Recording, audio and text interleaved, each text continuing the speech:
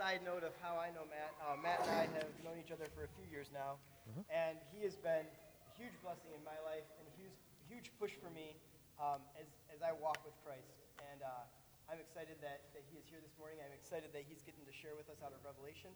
And so welcome, Matt Sharp. Well, good morning, Missio Dei Church. How are you doing? Oh, a church that responds. Praise God. That's amazing. I'm not saying my church doesn't respond. I'm just saying you guys respond, and that's a beautiful thing.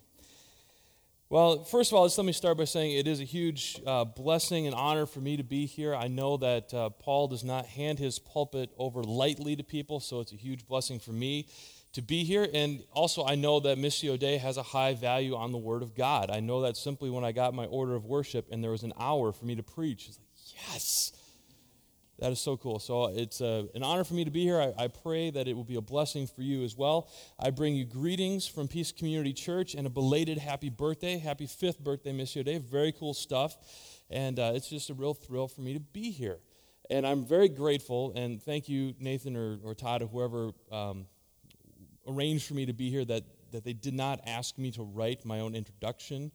I really detest doing that, and so usually I make it completely bogus and just see how long they'll go before they notice it. One poor girl who was introducing me for an event, she got to the point where I had won an Olympic gold medal in curling and stopped right before I was the founder of the Amateur Phlebotomy Society.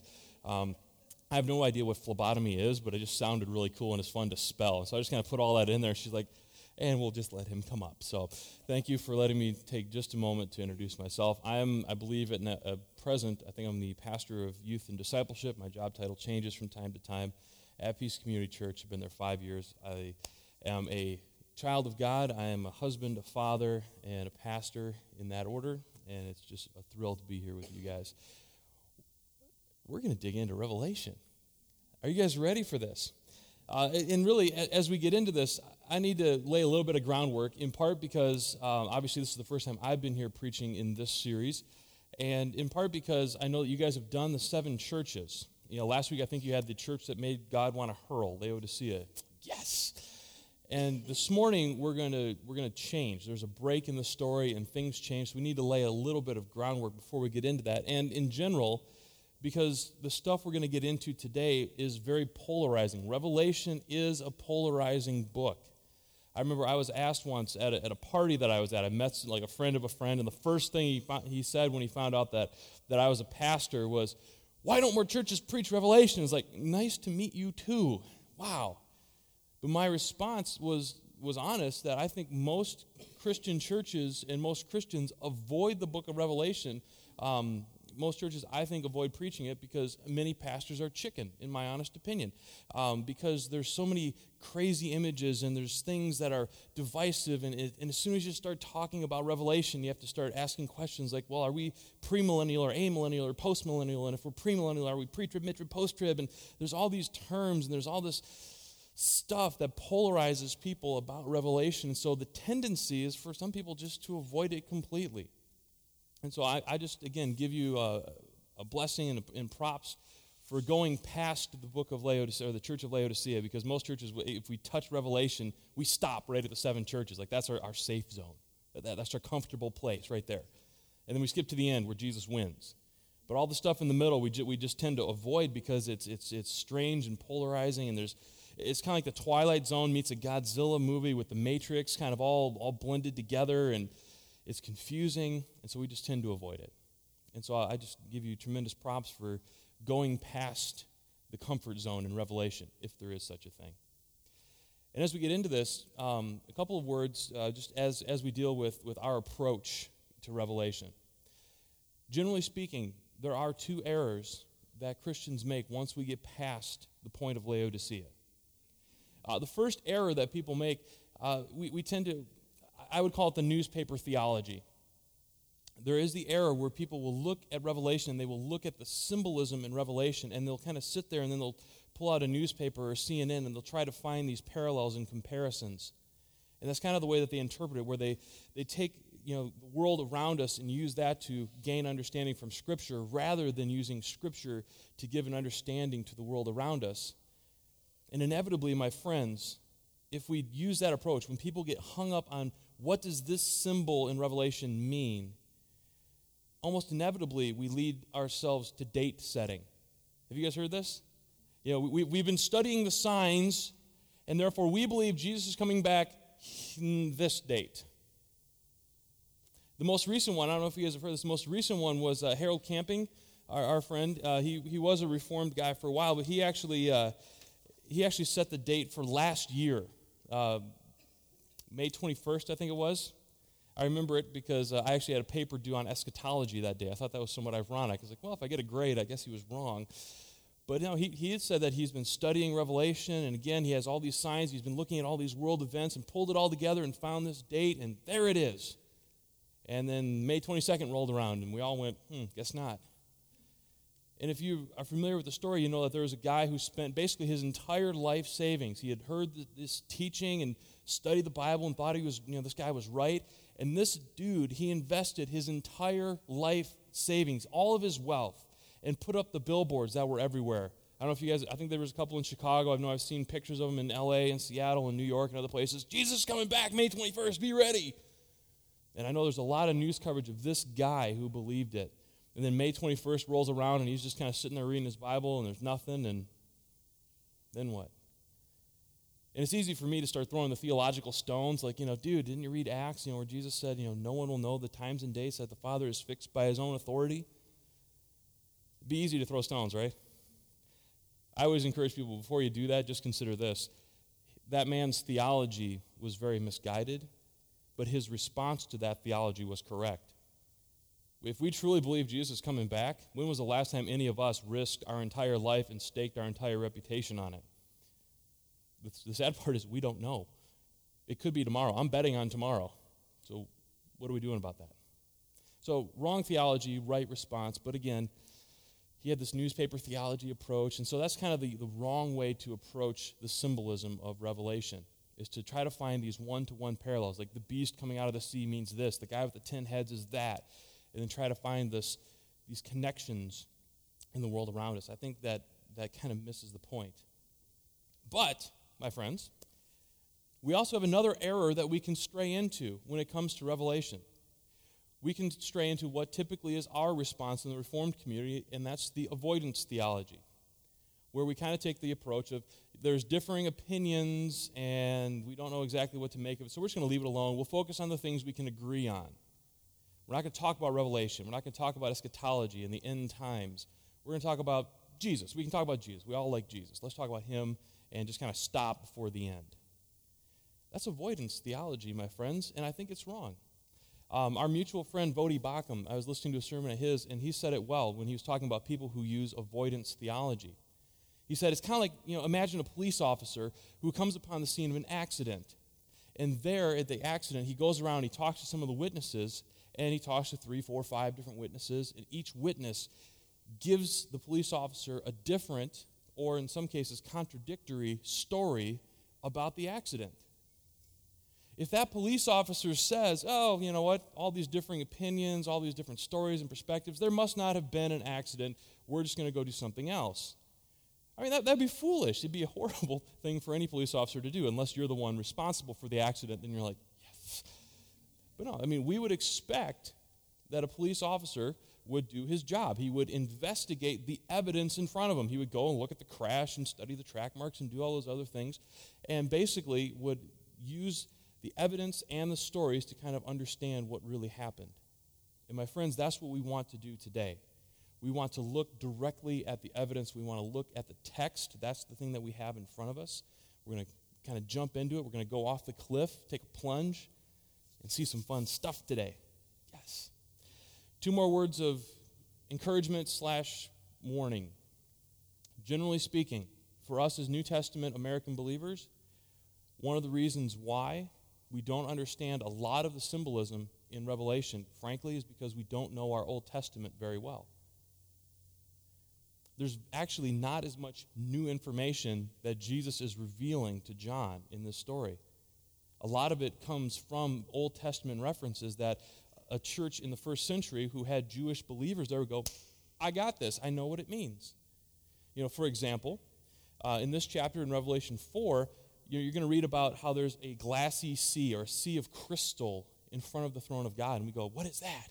And people have tried to figure out what is the symbolism of that. And, well, part of what we know is that in the temple in the Old Testament, they had a replica of that. God told Moses and Solomon to make basically a big pool that was made out of mirrors. So it was like a reflecting pool. And that's where the priests would go and clean themselves. And actually, the more we study things like the Old Testament, like the temple and the tabernacle, the images of heaven start to seem much more familiar. Because the temple was actually, and the tabernacle were actually replicas that God gave of what his throne room looked like.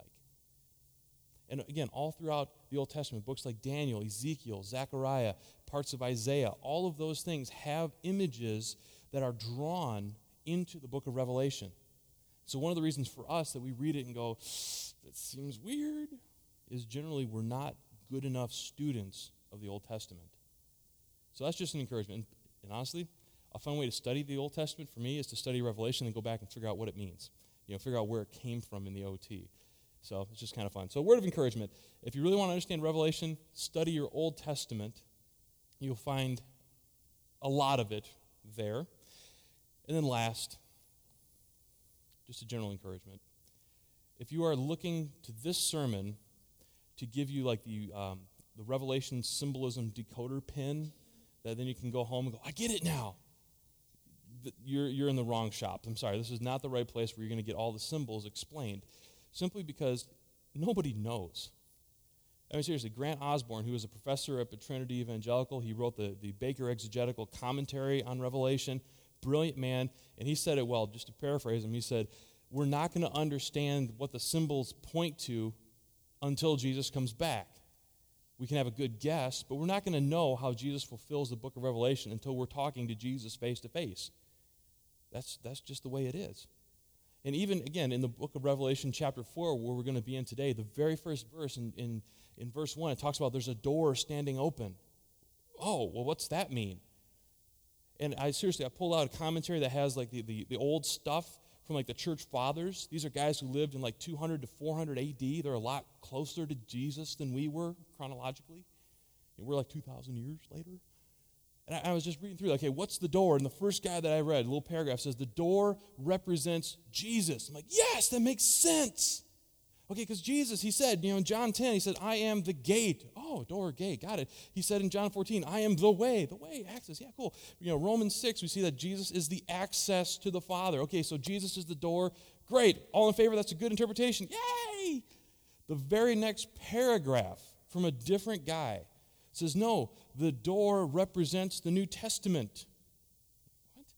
Because we don't understand, we don't have access to the Old Testament until the New Testament showed up and we have Jesus to go back to the Old Testament and understand it. And then you read Ephesians 3 and it's just like, okay, so the manifold witness of God is being made known through the church, and I guess that makes sense too. Or you read someone else that says, no, it's just a door. John basically got the backstage pass to heaven and you got to go through a door. You got to get there somehow, so there's a door. I'm like, I don't know. And a lot of these symbols, you'll hear me explain what I think a couple of them are, but only as they are important to the whole story. A lot of people get hung up on what the individual symbols mean, and if you're looking for me to tell you, wrong sermon. If we get hung up on the individual symbols, we miss the context of the whole book of Revelation. Jesus did not give us this book so that it's like this puzzle we have to try to figure out and try to it's like some National Treasure movie, try to understand how it all comes together and then it all clicks and we get it. Jesus wrote this book for a reason. So let me give you just a little bit of context so you understand it. As you guys probably undoubtedly have heard from the first 3 chapters of Revelation, John is in prison on the island of Patmos because of the gospel of Jesus Christ. When he's there, Jesus shows up and dictates these 7 letters to 7 churches. And the one thing that all these churches have in common is that they're screwed up. Mainly because they have people there, like us. Amen? Mission Day is a great church, but you guys are screwed up. And I know that because I go to Peace Community Church, and we're screwed up too. And so we all need that letter from Jesus to show up. And so, I won't get into how cool that must have been to be, John, and there's Jesus showing up and starts dictating, and John's taking notes like crazy. Got it. Okay, I got it. But the reason that Jesus inspired those letters was because those 7 churches either were being persecuted or they were about to be persecuted. That's what we need to understand as we get into the book of Revelation. The whole book, the 7 letters, everything that follows from chapter 4 to the end, all of it was written by Jesus, dictated, shown to John through Jesus, so that it could go to churches that were going to be persecuted. The point of Revelation was so that Jesus could fortify the Christians, so he could strengthen them and encourage them, so that when the persecution came, they would be ready. And so everything we do when we put together the pieces of Revelation, we need to keep that in mind, that it's all about Jesus equipping the churches that are about to be persecuted, to the Christians who are about to be attacked, so that they're ready. That's why this book was written. All right, I think we've laid enough groundwork. Are you guys ready to jump off the cliff? Oh, man, we're going to have some fun. Revelation chapter 4, please, page 1030. I think if you're using one of the Bibles, that's, I'm wired to say pews just because that's what we have. In the pews, which is great if you've not grown up in the church and someone says, hey, go sit in your pew.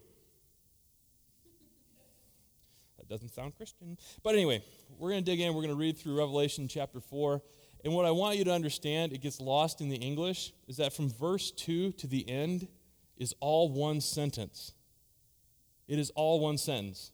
And you can kind of read as we go through that. It really is like John is just sitting there and he's in the throne room. He's just kind of looking around going, look at that. Oh, look at me. I heard this. And it's just like this excited, mind-blowing experience that John is trying to condense down into human language. And I feel so bad for John.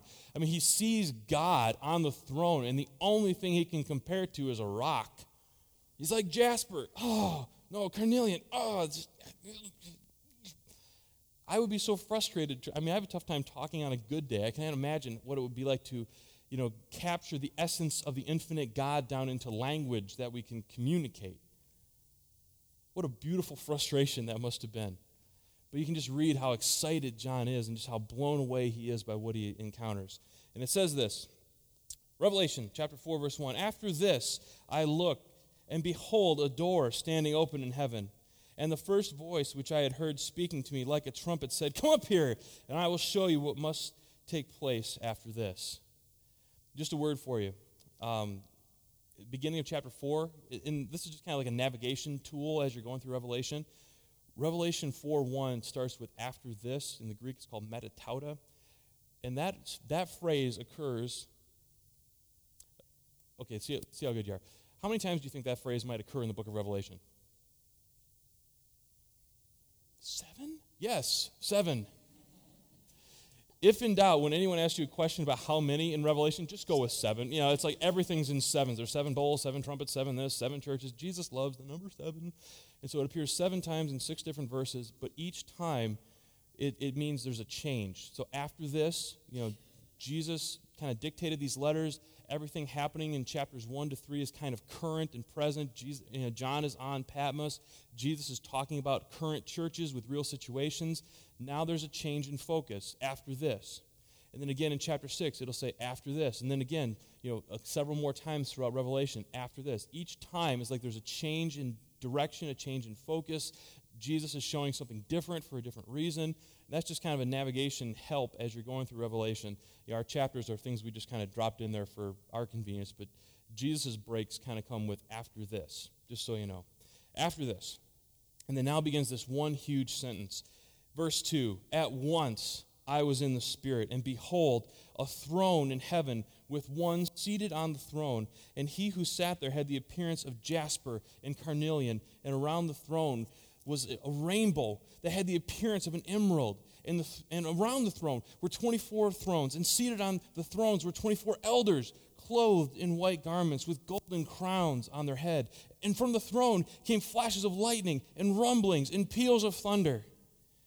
And before the throne were burning 7 torches of fire, which are the 7 spirits of God. And before the throne there was, as it were, a sea of glass like crystal. And around the throne, on each side of the throne, are 4 living creatures, full of eyes in front and behind. And the first living creature like a lion, the second living creature like an ox, the third living creature with the face of a man, the fourth living creature like an eagle. How cool is that, by the way? That's just the throne. How cool is that? And people ask, what are the 4 creatures? What are the 4 animals? I don't know. I've studied this for a long time. I still don't know. I've heard it's like, these represent the 4 Gospels, Matthew, Mark, Luke, and John. Oh, great. And these represent 4 angelic beings. Oh, great. These represent creation. I don't know. All we know is that they're there, and they're really cool. I'm of the mindset that God would do something just for that reason. You know how cool it is? Boom, there it is. Yes. I'm cool with that. I don't know what these things are. I don't know why they're there. I just know that John saw them and he wrote about it. That's all I know. That's part of what I love about Revelation. It's kind of squishy that way. Oh, it's so cool. Anyway, moving on. And the 4 living creatures, verse 8, each of them with 6 wings are full of eyes all around and within. Talk about contacts having problems. Man, if they lose a contact, moving on. And day and night they never cease to say, holy, holy, holy is the Lord God Almighty, who was and who is to come. Amen and amen. How cool is this? Verse 9, and whenever, by the way, and they never stop, and whenever the living creatures give glory and honor and thanks to him who is seated on the throne, who lives forever and ever, the 24 elders fall down before him who is seated on the throne, and they worship him who lives forever. They cast their crowns before the throne, which is an act of submission, saying, worthy are you, O Lord and God, to receive glory and honor and power, for you created all things, and by your will they existed and were created. Can I get an amen? How cool is this? Man, oh man. And I'm way behind on my notes, but that's all right. All right, guys, check this out.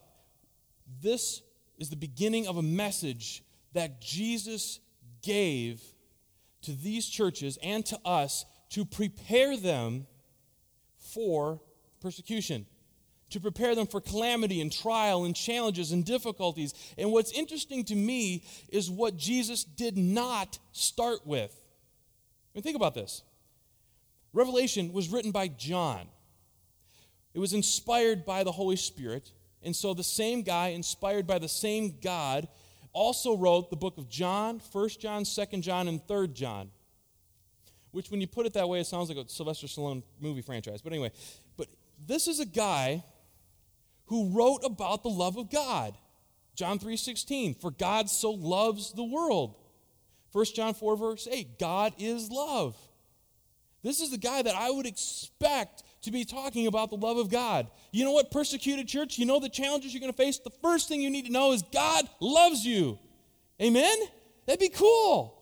I like hearing that when I'm going through difficulties, when the people around me say, you know what, Matt, I really do love you, and you're going to get through this. That speaks to me. It resonates in my heart. But that is not what Jesus started with. There's no, come here, give me a hug. There's no ooey gooey lovey anywhere in this chapter.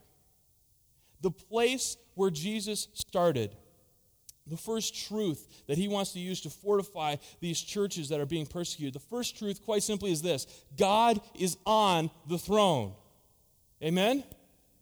God is on the throne. Yes, he loves you. Yes, he cares about you. But the reality is, the first thing we need to know when we are facing the trials and the persecutions of this life is that God is there. And he is on the throne. Look at this chapter and see some of the things that are there. Right away in verse 1, part of what we see is that God himself, the God who is on the throne, he's the one who initiates this whole thing. He starts it all by calling John up there, by providing the means for him to get there. I don't know what it means that John was in the Spirit. Is he in his room like seeing things? I don't know. All I do know is that God called him. God made it possible for him to experience this. That God on the throne initiates his relationship and his conversation with us. All John had to do was go along and take notes, or try. We have a God on the throne who initiates his relationship with us. And then if you look at verse 2, again it says, with one who is, a throne stood in heaven. That's what your Bibles will say, which is correct. And this is where it is fun to kind of dig into some of the languages a little bit, but part of what it says here is that there was a throne sitting on itself. which seems kind of weird to put it that way. I mean, what chair sits on itself? But again, as we talk about this throne, we're talking about God, we're talking about his majesty, we're talking about him as the ruler. And when it says that God has a throne that sits on itself, it is a reference to the fact that our God is self-existent. Our God, his throne, his leadership, his rulership does not depend on anything else. He is not a God who is dependent. He is a God who is totally independent, self-existent, above and transcendent above us. Amen? We as human beings, by the way, we like to pretend that we're self-existent, don't we? I always like to tell people, try it sometime. Pick any one of the following to go without: air, food, or water. See how long you last. Not long. And before we keel over from starvation, asphyxiation, or dehydration, ask yourself the question, where does the food, the air, and the water come from? Only God stands completely above this creation, completely independent of it. Only God is in the position where he can rule over us. Only God. Amen? And then it gets even better. In a couple places we see this, and I'm sorry if it feels like I'm jumping around a little bit, but in part it's trying to pull thoughts out of what is for John, trying to gather all these things together as he's just recording them as he sees them. In verse 1b, the second part of verse 1, sorry, I was trained by Baptist at some point. I got to throw B's and C's and D's in there. In verse 1b, again, we see this voice that says, I need to show you what will take place next. And part of what we also know from God on the throne is that God is the one who can unfold history. Our God is the one who knows the end from the beginning. Our God knows these things. And that is further explained in verse 5. One of the greatest things that we love to do is not read this verse because it makes no sense. There are 7 torches or 7 lamps. 7 lampstands is somewhat what some versions say. And these are the 7 spirits before God's throne. Now, we believe in the Trinity, which says God is 3 beings and 1 God and 1 essence, and that's confusing enough, and now we're throwing the 7 spirits of God in there? What? How does this function? And again, let me just share, this is why we need to know the Old Testament. Check out this verse from Zechariah. And the angel who talked with me came again and woke me like a man who is awakened from sleep, and he said to me, this should sound familiar, by the way, what do you see? And I said, I see, and behold, a lampstand of all gold with a bowl on top, on top of it, and 7 lamps on it. And there's a couple other images that Zechariah sees. And then in verse 10 it says this, these are the 7 eyes of the Lord which range through the whole earth. Okay?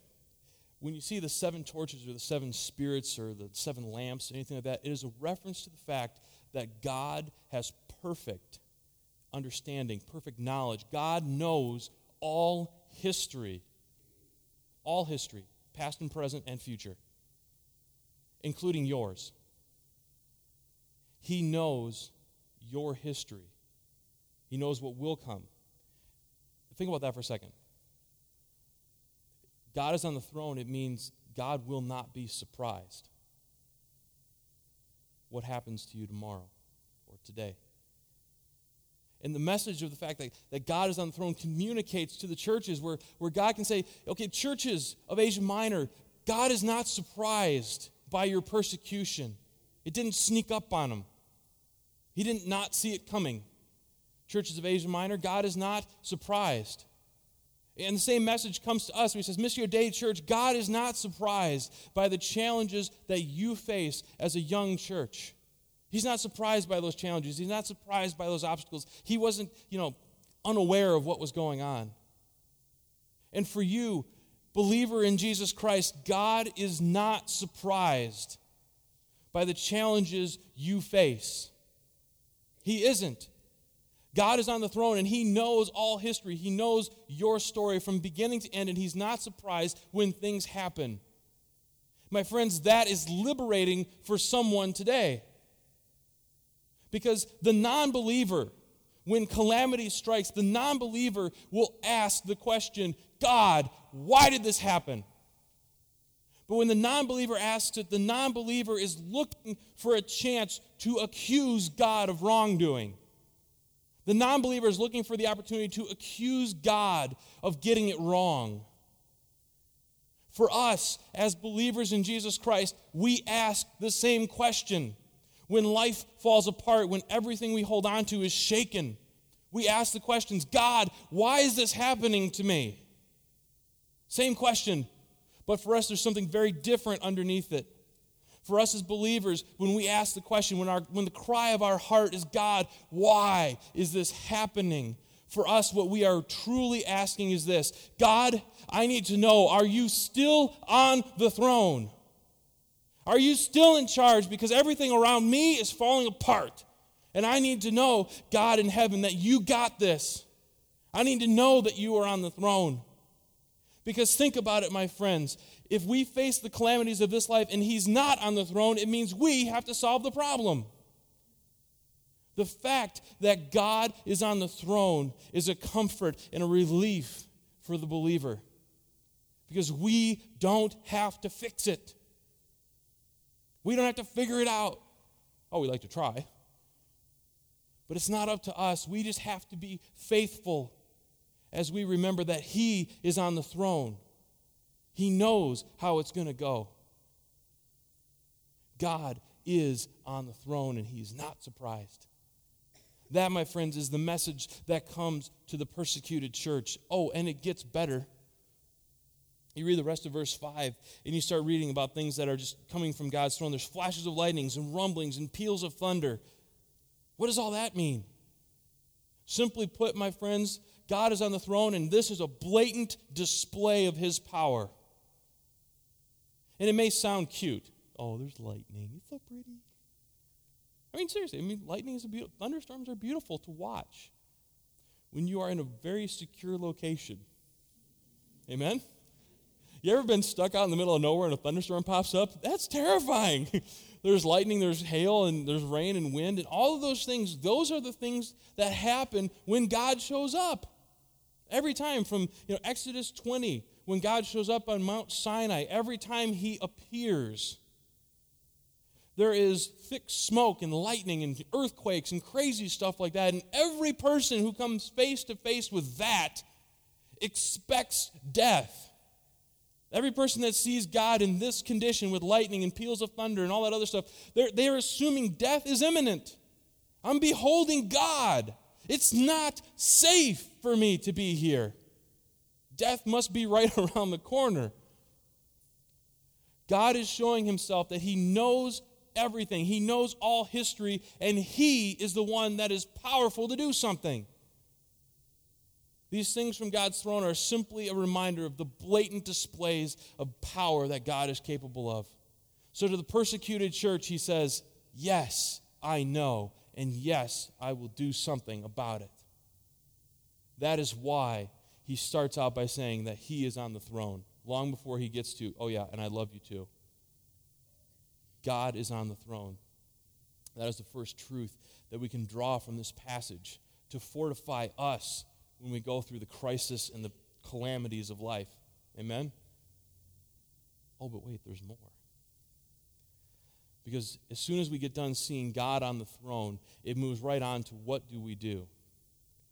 From the elders to the four creatures, the rest of the chapter is dedicated to worship. You see, my friends, the second truth that we can draw is simply this. God is reminding us that he is on the throne and that he is the object of our worship. I know I'm hopefully preaching this to the choir going, yeah, we get worship, Matt, thank you. But again, bear in mind, this is the church that is being persecuted. And they're being told, first, God is on the throne. Second, he is the object of worship. That's our first step, guys. What do you do when life around you falls apart, when the calamity hits, when it seems hopeless and helpless, like everyone is out to get you? Worship. Because our tendency as human beings, and God knows this, he made us, our tendency as human beings is to be worshiping us. Amen? Our natural bent is to be a self-worshiper. If you ever doubt this, watch anything on cable. What is reality shows? No reality I live in, but I promise you it's all about the person and showing them how great and wonderful that we should want to be like them. We should want to know what they're doing. We should basically live our lives concerned about them because we want to be worshiped. We want to be God. That is our natural tendency.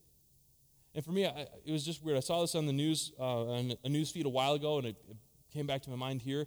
Do you guys know Kirk Cameron, the actor? He did Fireproof and Growing Pains back in the day, and well, I saw this thing on the news. It was, and you guys might have seen it too. It was Kirk Cameron. The headline was Kirk Cameron's sad birthday photo. Did any of you guys see this? It was just a little blurb. Thanks, John. Appreciate it. I'm not the only one who reads the news just for fun. Like, oh, look at that. But no, in the picture was, you see Kirk Cameron, and there's like this little tiny cake, and there's like a couple of footlongs from Subway on this table, and there's like two people in the background, and Kirk Cameron is blowing out his candle. And the caption of this was, "This is a sad birthday for Kirk Cameron." I'm going, for me, this is an ideal birthday. I'm like, I'm getting food, and there's no one else there. Yes! Seriously, man, I try to be out of the country every year on my birthday. It's not a coincidence. I'm not a huge fan of for my birthday anyway. Kids are for more. You give kids toys, it's great. For me, it's like I'm getting older. Anyway, but I'm like, so I had to think about this. Why is this sad for him? Well, it's the secular media that's writing about this, and here's what their assumption is. Kirk Cameron was a child star, a heartthrob. I remember kids when I was in elementary school going, oh, the girls, oh, so cute. Teenage heartthrob, movie star, and he's all by himself for his birthday. That does not compute in the mind of the non-believer. He's an actor. He should want to have his entourage here. He should want to have the group of people holding things for him so he feels more important. And it's just him and a couple people having Subway. That's so sad in the eyes of the world. Because our tendency is we want to worship ourselves. And God knows that when calamity strikes, it only gets worse. I'm a geek. I watch a lot of weird things. And again, I notice when the world falls apart, we get self-worshipful and we get self-absorbed. And rightfully so. I mean, the world's falling apart. We got to react to something. How many of you guys have seen Doomsday Preppers? It's a great show. Your wife's not going to own up to it. Like, yes, he made me watch it. And so I have to do the same thing with House Hunters. She made me watch that. But anyway. But there seriously is a show about these people that are stockpiling like guns and butter in the basement, and they're like expecting to survive. And I'm watching this going, oh goodness. But here's the thing, all of them are totally self-absorbed about it. I am going to survive the end of the world. Whether that's a nuclear strike or this or that, I'm ready to survive. And if I like my family, they can survive with me too. You're up a creek. If you didn't stockpile guns and butter in your basement, we're out of luck. Just saying. And it just dawns on me how self-focused that is. I'm all for preparing and being, having my first aid kit and all that. I'm fine with that. But the tendency of us as human beings when calamity strikes is to be absolutely self-focused because our tendency on a good day is to be absolutely self-focused. And so the message of God to this community that is going through persecution is take your eyes up. Yes, the imperial cult around you is demanding your conformity. Yes, there are Jewish leaders that are persecuting you. Yes, there is social opposition. Yes, there are all these things. Look up. That's where it is. Oh, hey, great quote, by the way. Again, from Grant Osborne. While we do not have an imperial cult today, we have something far more subtle and every bit as insidious, the cult of personality. And God comes to us and says, look up. Look at me. He's on the throne. And the elders and the four living creatures, they demonstrate for us what the proper response to God on the throne is. God is on the throne. Our response is worship. The four living creatures never stop singing. And it says the 24 elders, which as a staff member in church, I'm going, great, there's consistory there too. But anyway, these 24 elders, it says they fall down. And again, I love going back to the Greek because, for us, this is maybe our Dutch Reformed heritage. Like for us to fall down is kind of a calculated thing where we gently get down on one knee and then slowly bow. And it's this kind of calculated thing so we don't, hurt ourselves or in my case, someone else. I'm just saying.